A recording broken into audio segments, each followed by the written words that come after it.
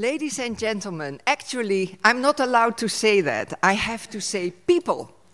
People gathered here this afternoon, a warm, warm welcome. We're so happy that you're here and that together we can share insights and perspectives on the many challenges our world is facing and what might be solutions for the many challenges we are facing in the Netherlands and on a worldwide level today. I do not have to explain more. I was talking with a few people present here while walking in, and from different sides I heard, I do not want to read the newspaper anymore, because every day there is another tragedy going on. How can we ever change that? And that is exactly what we are going to talk about today.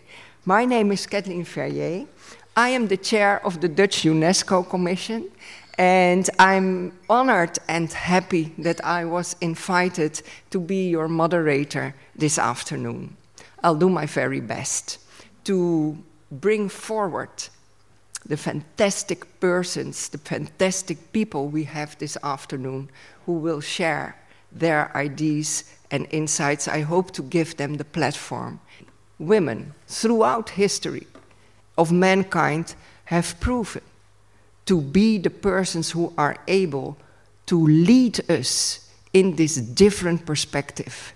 And we are extremely happy that today, when we focus on this question, we have 3 wise women amongst us.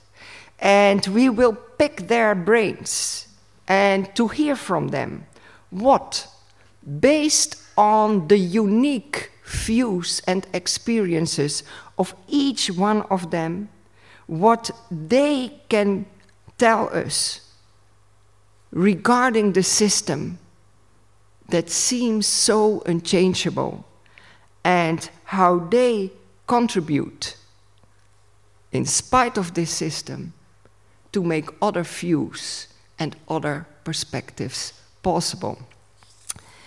May I ask you to welcome, in the first place, Bea ten Tusscher. Bea, may I invite you to the table? Is this all the light we get on the table? Okay, this is all the light we get. Okay, Bea ten Tusscher is the Dutch Commissioner for Freedom of Religion and Conviction of the Dutch Ministry of Foreign Affairs. Bea has built up much experience with the Dutch diplomatic world after she studied Swedish language and culture at Groningen University. She worked in several positions at the Ministry of Foreign Affairs.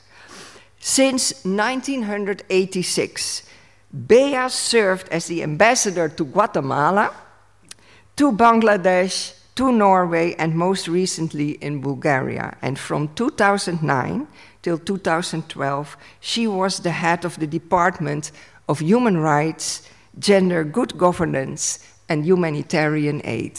Bea, thank you for being here and for allowing us to pick your brains. Thank you very much. It's an honor for us to have you with us. Then we have Niloufar Rahim.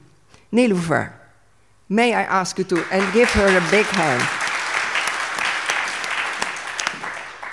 Niloufar fled with her family from Afghanistan to the Netherlands. She studied medicine at Leiden University and graduated in 2015. She is working as a general practitioner. Niloufar is board member of the Keihan Foundation, a Dutch Afghan foundation which is one of the most active diaspora organizations we know in this country. And through her work provides, amongst others, trainings to medical students from in Afghanistan. Niloufar is one of the ambassadors of the Connecting Diaspora for Development initiative set up by the IOM here in the Netherlands, of which Cordaid is a partner. A big hand for Niloufar. And then we are so happy that with us this afternoon is also Evelijne Bruning.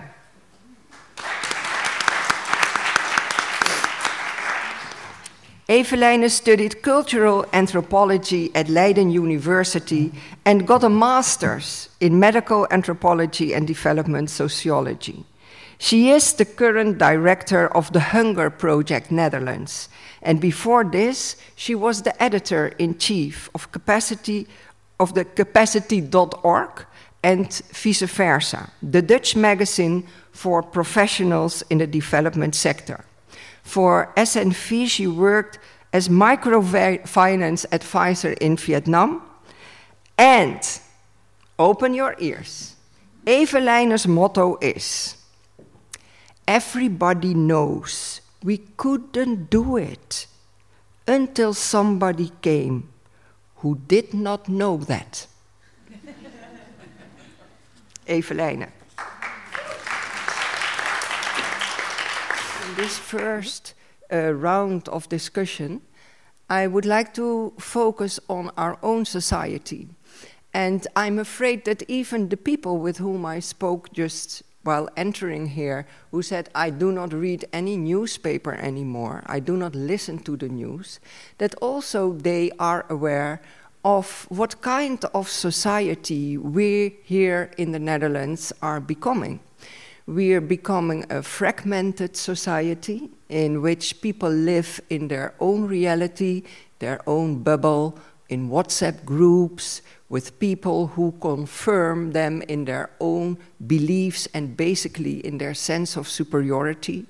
We live in a country where we see that politics is not able to solve the problems, and it even seems lately that we have a political system, or should I say politicians, who seem not to be able to act. And because of that fragmentation, because of that incapacity of political leadership that can bind us together around a vision, what we see is polarisation. People who exclude others, and also many people who feel that they are not part of the debate. They are never invited to be part at the table. And what we see is that our social norms, and surely when we look at what is happening, what is said on social media, that our social norms are fragmenting too. This is the reality of the Netherlands. I've lived abroad, and when I came back a few years ago from Hong Kong, I was really shocked. I thought, what's happening here in such a short time? So, focusing a little bit on our Dutch society, I would like to hear from you. How do you regard what's happening in our country with polarization and social norms? How would you define this reality? And what are your perspectives to bring the change actually all of us are longing for? Yeah, Bea, please, go ahead. Since I'm closest to you, Kathleen, thank you so much for having me here. I feel very humble as a wise woman. I never thought I would be one, but lo and behold. No, what you just said, Kathleen, is a bleak picture, and we're all very tempted to think that way. And I was also tempted when I came back after living abroad for more than 10 years, of course, coming back here regularly to the Netherlands, because my work at embassies also brought me back home. But you live in other societies where people are dealing with the everyday challenges in a different way. And that also showed to me that we in Netherlands are a very privileged country, a very privileged group of people, because I was ambassador to Bulgaria, and there I saw how people were dealing with their everyday lives, which had far less to offer. The welfare state there is not yet so developed. Of course, as a member of the European Union, They are entitled to get subsidies and support, and they are striving to become a fully fledged member. And they are getting a long way. The glass is always half full. That's always my idea. It's never half empty. It's always half full, but it should get fuller because then you have more to drink. So there I saw that we in the Netherlands reacted very negatively on the challenges that COVID posed to us. That escalated a lot of negative thinking that we already felt. People felt excluded, like you say. But I also started to realize that this is an emancipation process. Many groups who have been excluded from society for a long time, people of color, people with handicaps, distances to the labor market, all these nice euphemisms we put, they suddenly realize, or slowly realize, that they have rights and entitlements too. And they started claiming that because social media, internet connections, connectivity made that all so much easier.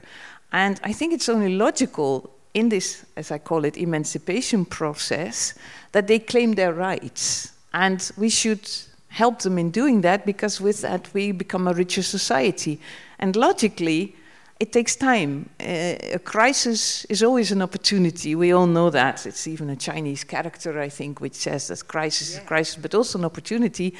But to really live that feeling that you need opportunities, and maybe women, because we have been taught, for better or for worse, to build bridges, to educate children, or to be responsible for the social interactions of people. Maybe we find it easier to see that. I'm not always sure, but I hope so. That's maybe why we are here, the three of us. So I would like to take a positive angle, that live through this. And sometimes I'm from the eastern part of the country where people are very down to earth, from Twente. And my mother always said, Bea, it has sometimes to get worse before it gets better. And that is what I'm now thinking. Yeah. Sometimes it has to get worse for the right people to stand up, for the new leaders to stand up. And for that, and that's my last word, I specifically look at young people. I'm very hopeful because I recognize a lot of their ideals and their dreams from when I was young. I'm 62 now, so that's a long time ago. But I see that they want to dream, and they may be better able than we were to realize their dreams. So there is my hope. Yeah.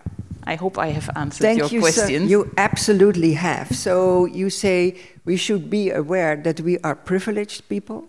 Of course, COVID has made very clear also inequalities between people, nationally and internationally, but also, like you are saying, it has empowered people who say, I have my rights too. And it has to get worse to get better, and we need the young people. So I'm very interested, Niloufar, to hear from you how you look at this. Are we not losing our privileges in the Netherlands? Shouldn't we care? Shouldn't we be more aware of the privileged people that we are, the privileges that we have? Well, I cannot not agree with that. Absolutely. We should definitely be aware of our privileged status. Thank you all. Thank you for inviting me here. I would definitely not call myself wise, but I'm glad to be here, very humbled. I think, of course, I mean, being a refugee or having been a refugee, I realize even more what a privilege it is to be here, to be able to live here, to study here, to work here. And have the luxury life that so many people do not. But I think it's not just COVID. I mean, even before COVID, there is a lot of polarization. There has been lots of polarization towards many minorities, especially refugees, which I have experienced a lot in my lifetime in the Netherlands.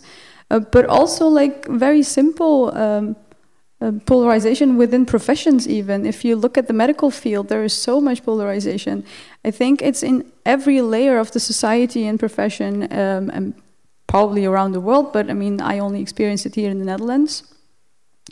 What I've learned though from COVID pandemic, because I wasn't able to go back to Afghanistan and I really had to find purpose of life in the Netherlands, is that there is so much going wrong in the Netherlands as well. You don't need to go over the border in order to help someone. Just a small example, I work in a practice at the moment in a neighborhood in which the majority of the people live with a low socioeconomic status. And it's just horrible to see the endeavors that they have got daily, especially women. You wouldn't believe how many women in those neighborhoods still suffer from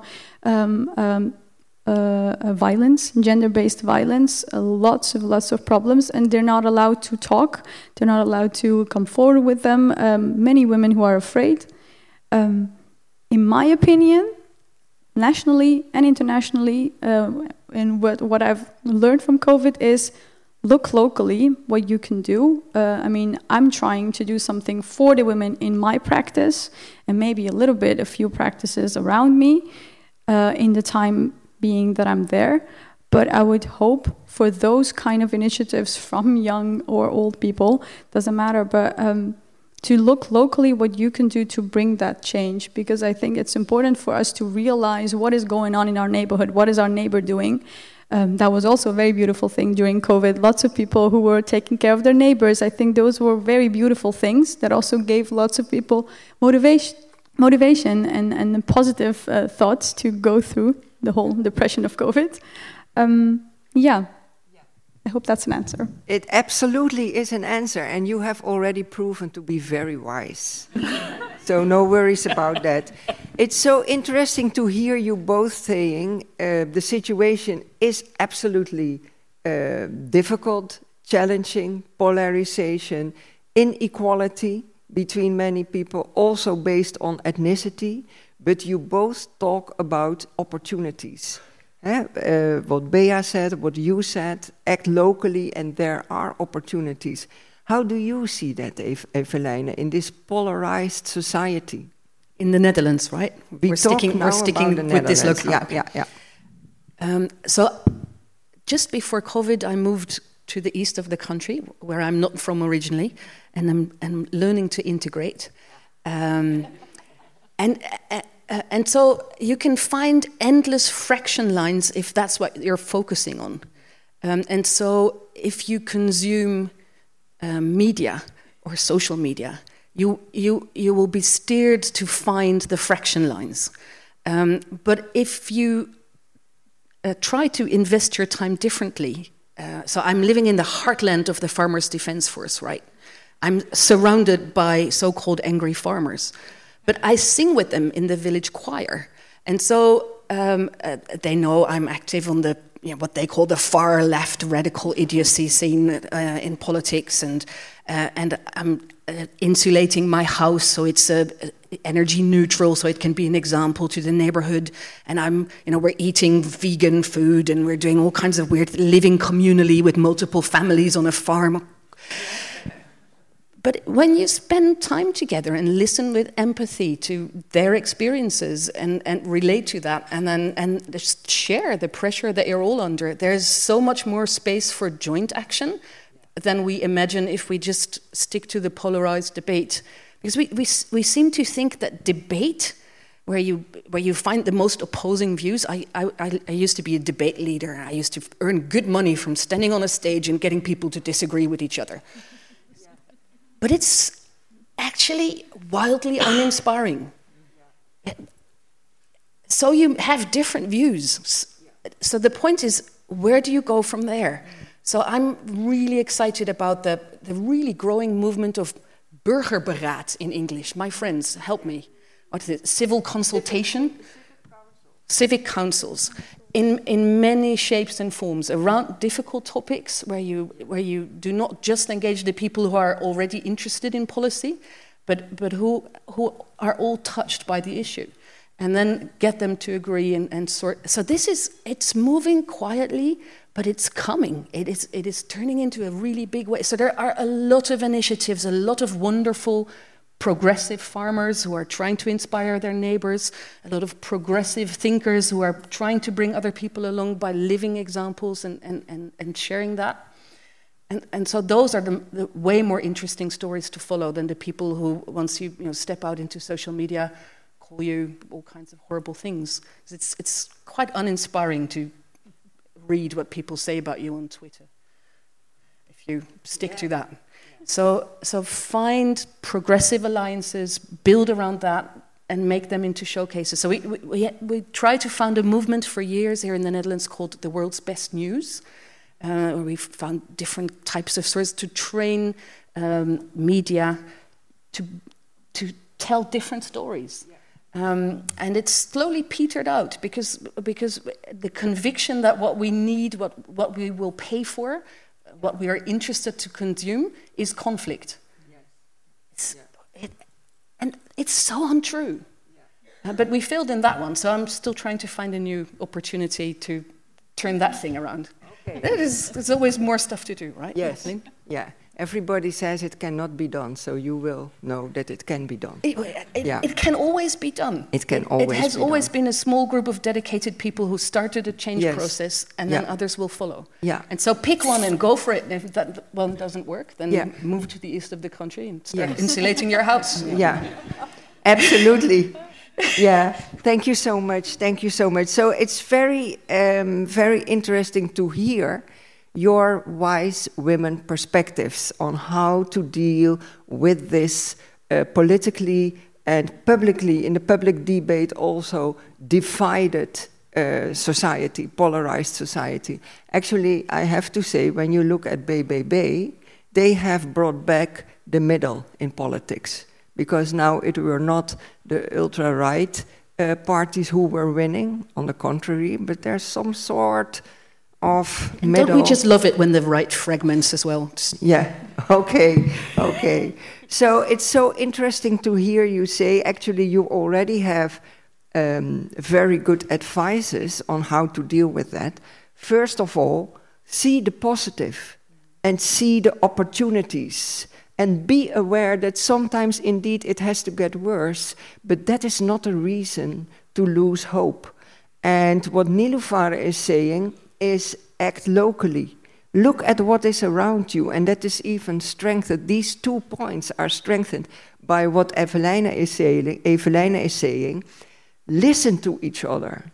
And indeed, an interesting opportunity to gather people to listen to each other is around a certain theme that is of common interest, regardless of gender, ethnicity, political conviction, or whatever, a topic that people are interested about. And then you get these burgerberaden, civic councils. There's another issue, you know, this sounds really hopeful, but there is another thing going on, and sometimes it really frightens me. And that is, how do we ever get grip on what happens on social media? Because that is the place where people do not listen to each other. That is the place where fake news is made. And soon, when we read something, we will not know, was it a person who wrote this? Is this a conviction of somebody based on experiences and vision, or is it ChatGPT? So what is the truth? And what will that do in the coming time? Social media, where can we as women, with our vision, how can we break the influence of social media? How can we get back? How can we pull people away from their bubbles, also on social media, where there are no borders and no social norms? Niloufar, I think you want to say something. I see it in your eyes. Actually, I'm really the wrong person for this, because I haven't been on social media for, I think, 4 or 5 years. Which is a strategy, by the way. Yeah, it is, absolutely, because I really hate it. I hate the fake, not only news, but just being fake or acting fake.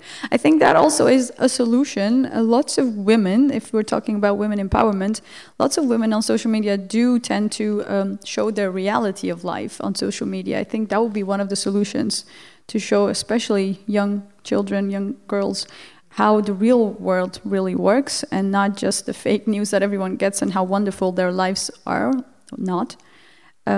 I think that's really important to also showcase the reality of the world to them, and not just all the beauty standards, etc.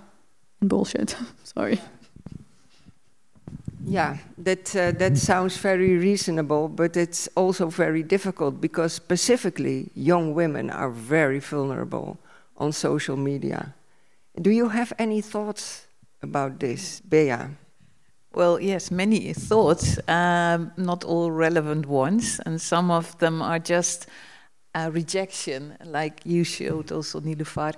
I was one of the first ones to start on social media in 2010, 2011. I even encouraged my team when I was a director to join the social media. I organized a course for them to deal with Twitter, and the others didn't exist at the time. Facebook was just coming up, but Twitter was the big thing then. And then I really enjoyed it, to get all that knowledge, you never had the doubts and the strange ways that social media are now trying to manipulate you. I strongly believe in the common sense of people, though. I think in the end, it will work out. We've seen technological challenges before. I was speaking to an ICT person yesterday at a beautiful iftar party, and he told me that in the past we had also, of course, the machines coming, the steam engines coming, the cars, the radio, television. These were all big revolutions. This one is far wider, bigger revolution, this ICT revolution, because of artificial intelligence, the responsibility you need to create the right algorithms and not to start manipulating everybody. But I still believe that people will maybe start getting fed up with this. What I also feel is that people still love stories. They still love experiences of other real people, not just robots. And these real stories, I think the younger people, again, the young people, are starting to get back to that, to circular economy, reusing things. That gives me a lot of inspiration and hope. So I think this is a temporary stage. It has to get worse before it gets better, but it will get better because we will come to our senses. Let's have confidence in ourselves. Yes. Let's not despair, because then we despair in humanity. Yes. And the only thing we have here is humanity and human capital. Let's cherish that, and it will come. I'm quite convinced of that. Thank you so much for this, Bea. So basically what you are saying, do not despair, just show what you stand for as a woman, and believe in the common sense. If you connect with people, showing them that you believe in their common sense, it will happen. And finally, we will succeed in pulling people out of their social media bubbles and come back to reality and use stories as an attraction, as an incentive to unite people and gather people. That's basically what you were saying too, right? Yeah. So, yeah. Sorry, I have to watch the time also. Okay, yes. So, are there any other things when we look at this as at our polarized society and what we specifically as women can do to break the bubbles, connect the people, get back to sitting around the table to listen to stories of, or have a civic council. It is having also confidence in people, not being too pessimistic, but seeing the positive, the many positive things we have in our privileged society. And choose wisely in your choices on what you follow and what you read, and switch off once it starts infecting. I did find a wonderful husband through a dating website. Not all social media is evil. So you know. That is a very good one. Thank you very much. Thank you very much. From focusing on the Netherlands, now we are moving out and seeing what's happening in the world. And then when the Netherlands as a country moves out into the world, we now have the feminist foreign policy. First of all, perhaps I may ask you, because I think you know better, is it already a fact? Has this idea of our minister been accepted by the parliament already? Do we already have the implementation of feminist foreign policy? Well, one never really knows with the government we have at the moment, so I cannot answer your question. I'm very honest with you here, because I have my frustrations there as well. I think we do have a feminist policy, but maybe it's wishful thinking. I hope not, because I think it's about time. And when I was head of the Gender, Women and Development desk 20 years ago, we were already striving towards that. And unfortunately, we still see steps back. When I look at the United States, where Roe versus Wade, the right for women to decide upon their own bodies and the right for them to decide whether they want to have children or not, when that is being challenged, as it is the case in some states, then I really think we're taking steps back. And we have no right anymore to teach the rest of the world what to do, because we have so many challenges ourselves, as Niloufar, you were already explaining in your own smaller societies. We have no right to say that, but feminist foreign policy is empowerment of people, and it gives the right to everyone to stand up and demand freedom, because freedom is what we need. The basic human rights is what we need, and if we can achieve that through feminist foreign policy. And it's also very Dutch, because it saves us a lot of money to empower women.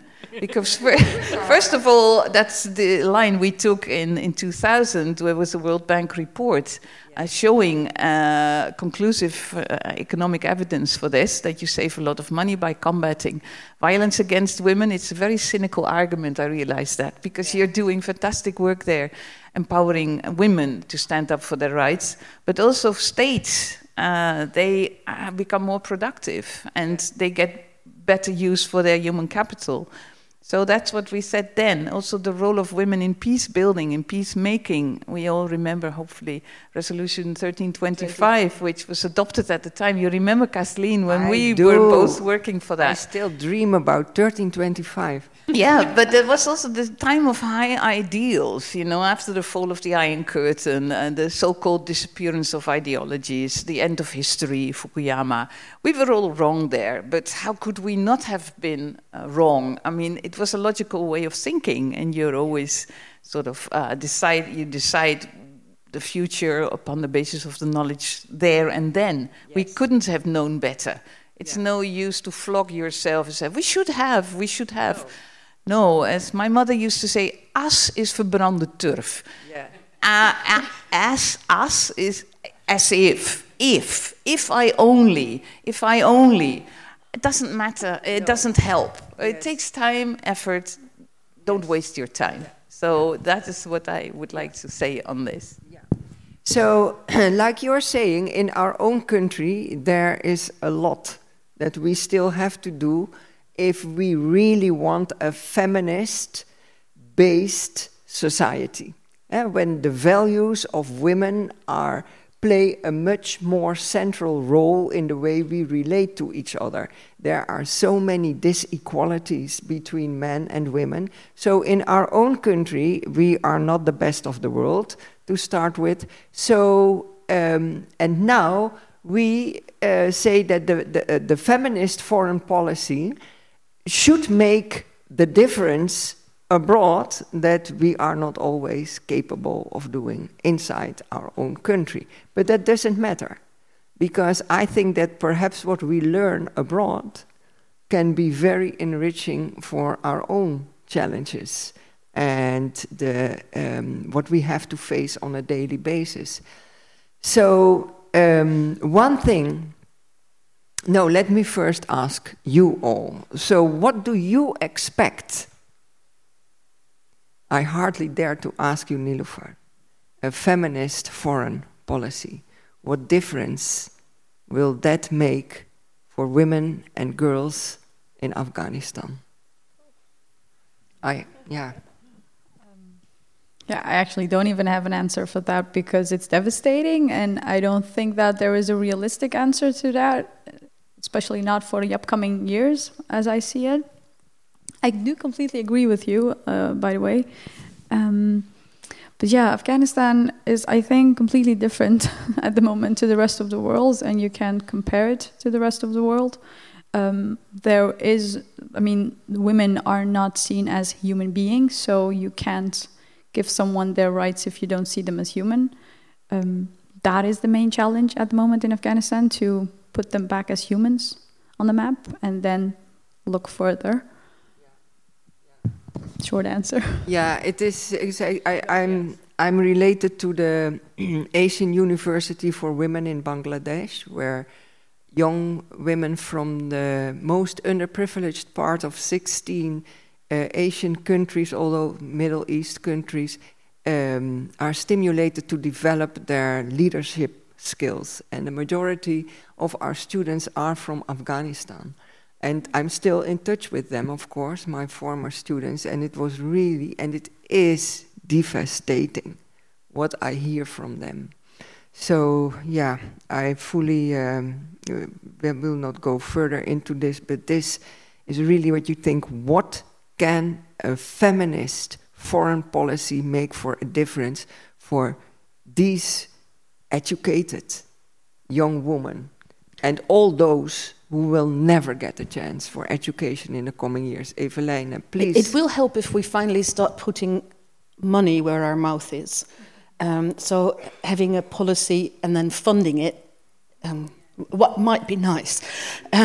So we can still push for that, right? Once you have a policy, you can push for the space that policy should be providing. And so I'm not a patient crafter of policy. I'm more of a dragon that blows stuff off.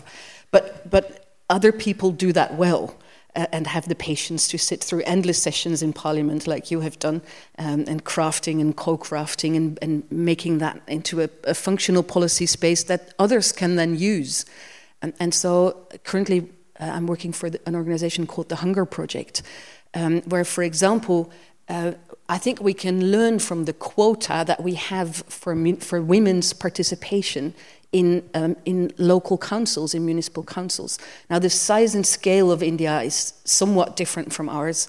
I looked it up, right? We have 250,000 municipal councils in India. We have 345 in the Netherlands. But the Hunger Project trains 1.3 million elected representative women to take the position that they are elected into seriously and help them to fill that space, because they have a quota, but then they're still ignored for meetings. They're not invited, or they're just invited to show up and sign, and not asked to participate, not taken seriously, and have very limited access to what they could be using to fill their role. So providing the training to fill that policy space is a crucial opportunity. Now, here in the Netherlands, we don't yet have quota for women in politics. We are growing from 31% to 35% of women in municipal seats. I think we should start learning from India's national policy, maybe not their political practices at the moment, but the quota, I think, are going to be instrumental in getting to equal participation. Now, we have made some advances through this wonderful campaign of Vote for Women. I think in our last elections, 459 women who were considered ineligible, were lower on the list, were voted up. So we're making some progress, but I would advocate for quota. Now, that's not a feminist foreign policy. That's learning from what foreigners are doing well.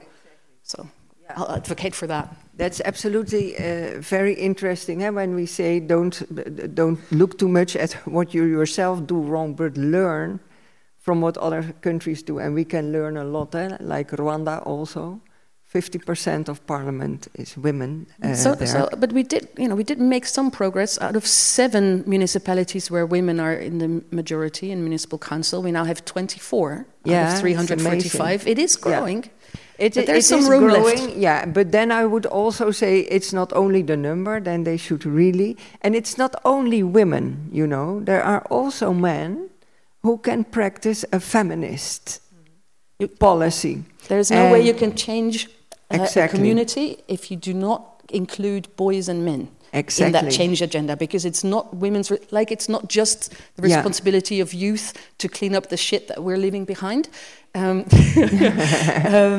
It's also crucial to include in your training programs the local officials and boys and men. Yeah. Yes, of course. So that is a very interesting example of something to really focus on when you want to make a difference through feminist foreign policy. Do you have other examples from your experience that you say, if we really take this vision, the female perspective, like what we were saying in the beginning, the biblical story we started with, the women had a different approach, a different perspective.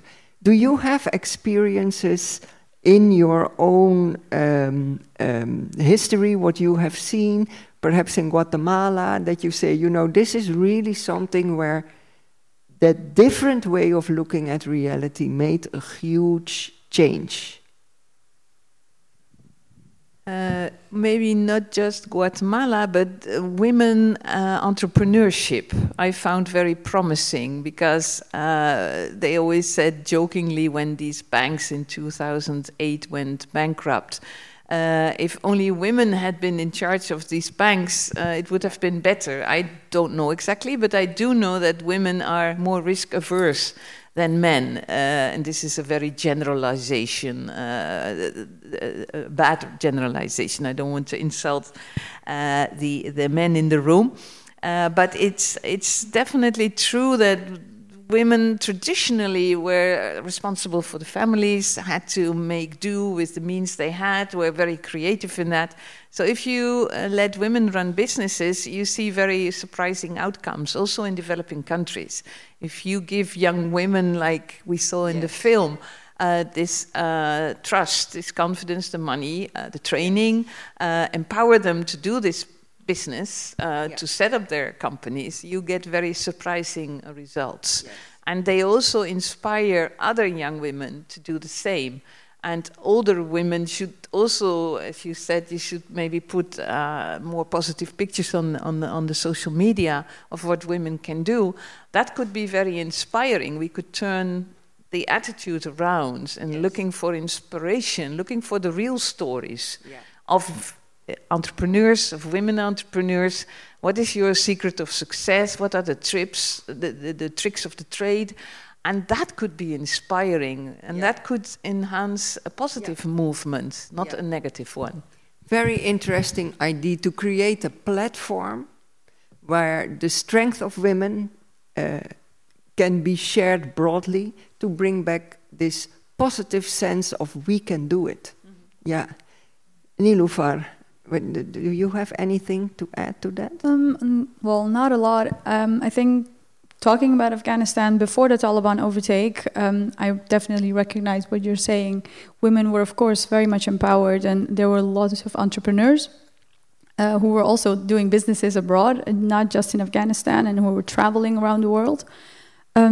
In my own experience, I mean, I was just training students at universities, and it wasn't just a female perspective when I went there, but it was also a foreign perspective, because for them, I was a foreigner, as I am here. But so that was on its own actually also inspiring for the female students, for the female doctors to see, well, back then a young doctor coming back on her own and just daring to be there inside a society of full men. Politicians, every sector was just men everywhere. And I was there on my own, standing for my project and doing our well, not my project, Keihan's project, but doing our project and our work and building trust. I think that was one of the most beautiful experiences that I had, but also inspiring the students, not just the female, but also the male students, to be different, to act different, not have this traditional way of thinking of life and work, but a little bit maybe changing and seeing whether it's for the better. Dare to be different. Yes. Yeah. And I would counter-argue Bea's point that women are more risk averse or wiser even. But I do think you get to better decisions if you have a diverse perspective. And so by providing a space where a lot of different perspectives are heard and taken seriously before a decision is taken, I think that would be my ideal feminist agenda. So not so much because women lead better, or women, we have wonderful examples of women who ran away with the microfinance money, and shit happens everywhere. Yeah. So going back again and again to having a safe space to negotiate joint decision-making takes a lot of courage from women in societies where you're not traditionally even recognized as a valuable voice. So then, of course, you need role models. You need to build those into glorified examples of the wonderful things that women do. But in the end, it comes down to joint, diverse dialogues. Can I just add, yes. Because actually I'm against the word feminist foreign policy.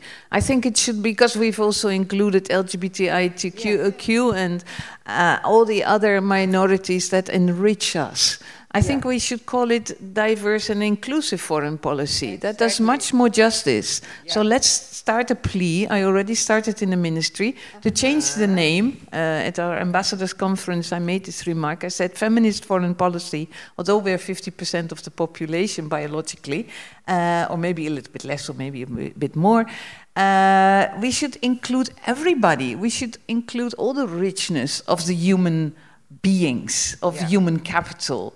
And maybe call it change agent foreign policy. That you identify people who want to change society for the better.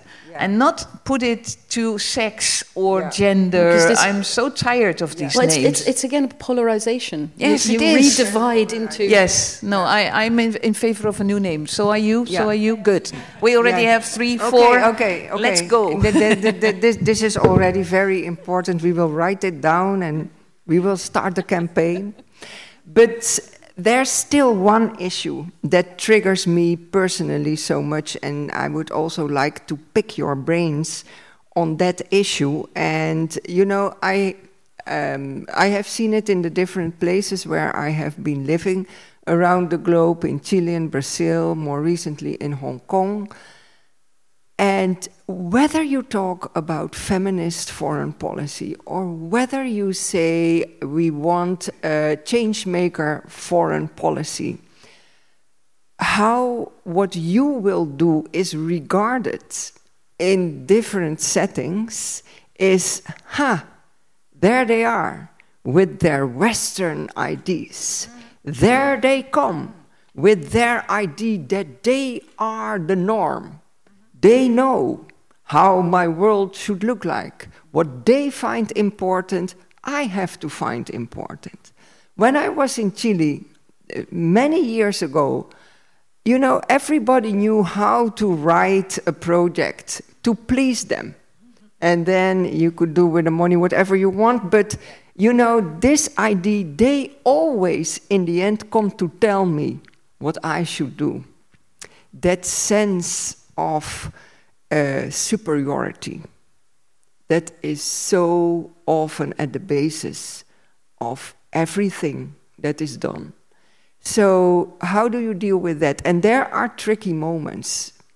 For instance, when on the most basic human rights norms, you see something happening in a country and you think, this is not possible. Is this happening today in our world? But then it is an old cultural conviction. So how do you deal with that? You understand my question? Yeah. So, yeah, please. I can again answer for Afghanistan. Paul and I and another group of people have been doing major research actually about the Netherlands in Afghanistan, and one of the very, very big points was how to deal with people there and whether we were informed before we went there. Well, we weren't, and that is one of the reasons why you come there as a superior kind of group and want to do something that it isn't even possible. I think, you need to keep that in mind, absolutely, because it's not building trust. I think it comes back to trust, because they will not trust you and your methods if they don't understand where it comes from. And I've also seen the falsification of documents and reports and everything. And I mean, it's not good for anyone, and not for the people there, but also not for your sponsors. So I think you need to be in dialogue with the people you want to help. You need to be in dialogue beforehand, during, and after. I think one of the biggest problems with developmental aid in the Netherlands is we're not in dialogue with people when we're active.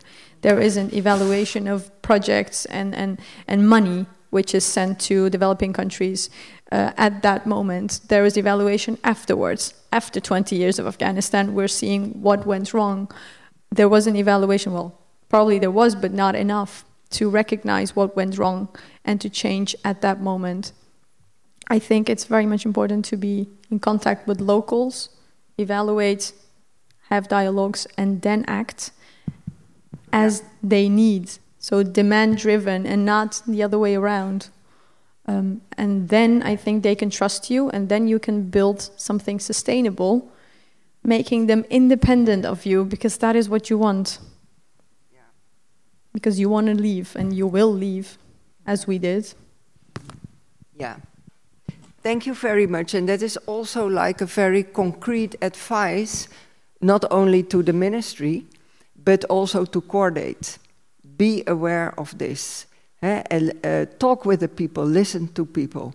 Because, for instance, I was talking with somebody who is aware of a really frightening practice still going on somewhere in the world, where men are allowed to hunt women.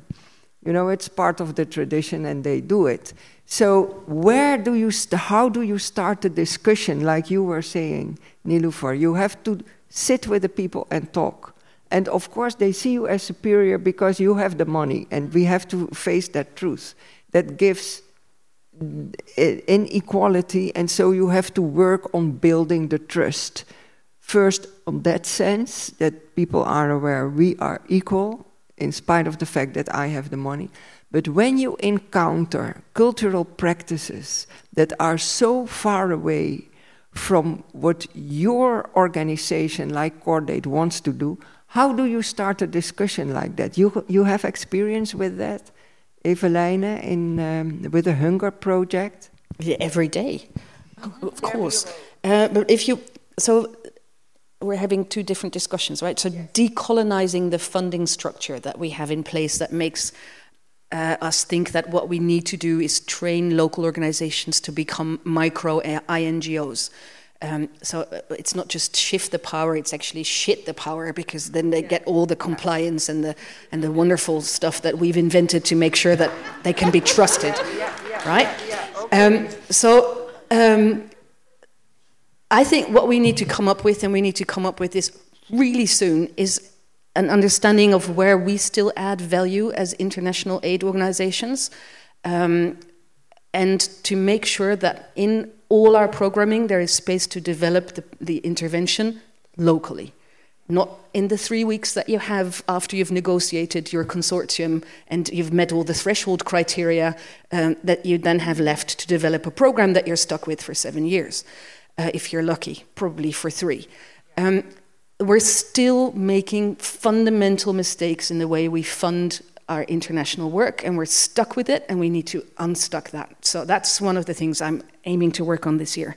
And I think there's space for that, to do that together with the ministry. Because there's a new funding structure coming up, and let's just make sure it works as well as it can for all of us. Now, detrimental local cultural practices, endless examples. But you can only change a cultural practice if the change comes from within. And so therefore, for example, in a community in Malawi where we work, it's a traditional practice. If a husband dies of AIDS, then a man dies of AIDS, one of his relatives needs to sleep with the widow within 24 hours to make sure she's freed of his spirit. Now, we can go as foreigners or my well-educated Malawian colleagues with their university training and their city background and their car can go there and tell people that that is a silly idea. That doesn't change anything. And they nod and continue their practice. However, if you spend time together and talk it through and try to invite a community to come up with a different ritual that will have the same result, and in the end it came down to the widow needed to sweat, and so there needed to be sex. And so if two relatives of the widow slept on her sleeping mat and had sex, and then they had breakfast the next morning and you added chili, then everybody was sweating. Then we covered all the grounds and nobody got contaminated because there was a couple that was already sleeping together. And so you can stop a spread by still sticking within the norms and beliefs of that community. Nobody, not the wildest cultural anthropologist with 20 years of experience, would have invented that new ritual, but the community does. But it takes time. So there are always ways to go about it, and rituals have always changed over time. It's never static, but you need to spend time to find the local solution. Yes. And there you use an essential word where we are not very good. You need time. We don't have time. Yes, we do. We just spend it unwisely. No, I'm not saying that we don't have time. We don't want to take time. We want results immediately. We are so linear. Other cultures are much more circular, or they accept that you need to go 2 steps forward and then 1 step back. It was called one day the Echte Nacht procession. Catholics amongst you will remember that you need to go 2 steps ahead, 1 step back, and eventually you will reach your goal. But what we always do is we measure the step backwards, and then we get very frustrated. But we forget that we've taken 2 steps ahead, only 1 step back, not 2. So we're still advancing, but more slowly than we think. And that is what we are not accepted. We cannot accept that in the West. And this linear way of thinking, always progress, always economic growth, everything should always be better, better, better. Other societies, even within Europe, Eastern Europe, are better at that. I saw that in Bulgaria. And this is very challenging. And on these traditional practices, which we reject, if you go and sit with people, and I work with some religious organizations, Mensen met een Missie, Tear Fund, Search for Common Ground. They have projects in 7 countries in the south, and they do projects in that way, that you sit with community, you have a conversation, not even a dialogue, conversation, because a dialogue implies a power structure. Conversation is amongst equals, and you listen to them and you ask them for solution. And then I go back to the point I made before, common sense of human beings. Why don't we trust that? Afghan women are the strongest ones I know, apart from the Bangladeshi, because I was ambassador to Bangladesh. Yes. I have huge admiration for Bangladeshi, because they are the real survivors. We are not in the West, not in the Netherlands. There you have survivors. In Afghanistan as well. And then if you sit with them and you come to the bottom line, you peel off all the linguistic niceties and traps, and you come back to the basic human values of freedom, dignity, and hope. And now we go back to the main theme, resurrection will occur, because people will suddenly show, or slowly show, that they are up to the job. We should give them confidence, and that's why I find this whole localization, the power, whatever, the power, I like that. This shift, or whatever it is, give voice to the people who have to do the job. That's what we need. And we have to entrust them with the money, and we have to pay them well, because if you pay peanuts, you get monkeys. This is a terrible way of saying it, but it always works. You should give people the dignity of doing the job and the confidence. Only then you will get results. And we have made so many mistakes in the past. With the best of intentions, that is for sure. but sometimes not the results we wanted. So maybe we can do better. I'm hopeful. Thank you so much. We are moving towards the end of this afternoon, but I cannot let you go before asking you, so what would be your final advice as a wise woman, specifically for Cordaid? What could Cordaid do from your wise women's perspective to be successful in what Cordaid tries to do, and that is to work to a more just and more equal world for all of us? So what could be your advice? One word or one sentence, not more than that. Maybe listen and include everybody who heads for the right. That's also my answer to Patience, because she's waiting for an answer, right? Yeah. So Patience, if you hear me, here comes the answer. We have to listen to you. We have to not tell you what to do. You have to come up with the solutions, how to include change agents, people who want to help you on the way to equity, equality, and justice. And that could be men, that could be LGBTIQ, that could be handicapped, maybe even the best ones to help you is people who feel that they have been ignored and now want to fight for justice together with you. So find them and start fighting. Thank you. Thank you so much. Niloufar. I don't have a lot more to say after Bea, but what I'd like to say is look closely, even maybe within the organizations themselves, because there could also be not in particular Cordaid, but lots of organizations could make changes for the benefit of the organization and their work. Because, which is very much important, is we shouldn't be talking about people, but with those people, so also incorporate those people which you want to help in your organization. So whether it's a minority group or women, have women in your organization to stand up for women, and for minorities, other minorities the same. Thank you. Thank you so much, Evelijne. It's not wise to give advice. So I'd ask you to check with your neighbor and give each other advice on what Cordaid should do next. You know much better than I do. So could they take 2 minutes and give each other advice? And then report out on the surprising advice that they got from their neighbor? Exactly. If it was surprising? I think it's a great idea. You get 2 minutes. Please, find your neighbor. Okay, your 2 minutes are about gone now. So, finally I can see you all. So, who thinks she or he or it, I have to say, has a very interesting insight gotten from her neighbor? Sorry, I have to be correct. So who wants to say something? Who has heard something that you say, this I want to share? Yes, please, can you come forward? So who are you? Hi, I'm Anne. Hi. Hi. I think most people here know me. I have to say, I was listening, and Sandra and I were also talking about it. Who's over there? She's my amazing colleague. I have to say, I got a tiny bit sad. Because there's a lot of referral to young people in the future, and how there's a lot of responsibility put on young people. I don't really think that's fair. I'm sorry, we are in a big shit show right now with the world that was created by other generations, so it feels a little bit easy to shove it away. Also, reflecting on what was said of feminist foreign policy, it's going to be there. We have to deal with it. It's going to be there. How do we deal with it? And in my humble opinion, feminist foreign policy is not just about women. Feminist foreign policy is about making sure we have the equality between women and men and everyone else who feels in that spectrum.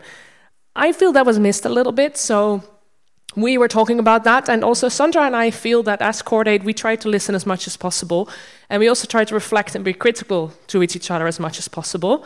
So I think, am I reflecting well, Sandra? Yeah? We also always check our sources. Yeah. So that's... Yeah. Thank you so much. Give her a big hand. Because what Anne is saying is something indeed I have heard more often. You're always looking at the young people to solve the problems that you have created. So that is also something to absolutely be aware about. Take the responsibility also for what you have done. One more person who has a very interesting insight wants to share with us. Yeah. What's your name? My name is Wien Silver-Smith. I'm HR at Cordaid. Okay. Yeah. So we were also reflecting more on what happened on the table. So it was good. Thank you for asking us to also think on what we were discussing. And for me personally, I was touched by, I think you said it, to really trust the persons that you work with. And also because you have the money and you have the power, and then you have to give the trust. Because if you keep that part with yourself, it won't work. Yes. It will still be your conditions and it will still be your terms on how you work together. Yes. So that was the one that really touched me. Yeah. Yeah. That is really like a changed way of looking at how you work and how you want to achieve your goals. So have a look at how you give trust, how you trust people, and work with that. Yeah. Thank you so much. Thank you. Thank you for coming forward. So now we are really coming to a closure of this very interesting afternoon. And first of all, I want to thank the 3 wise women who were brave enough to share their thoughts and insights and challenges. Please give them a big hand.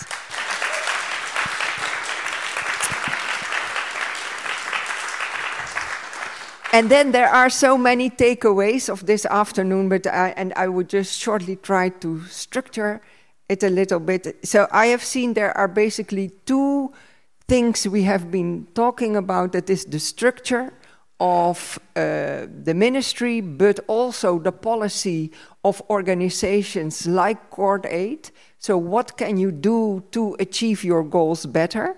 It starts with having a critical look at yourself as a country, but also as an organization. How do I deal with migrants? How do I use the knowledge of migrants within my organization? How do I use the different perspectives of the change makers? So what is my own practice when it comes to diversity, equality, and inclusion? And then secondly, be aware of the power relations. When it comes to financing, shit power, be aware of the power relations and the structures that you have in your funding.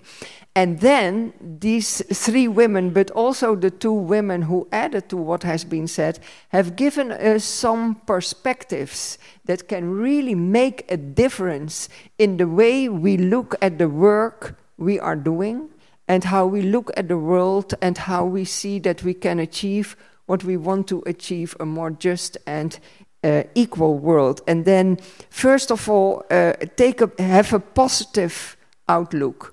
Do not let yourself get drown into all the problems and the unsolvable issues. See what you have, count your blessings, and try to be positive.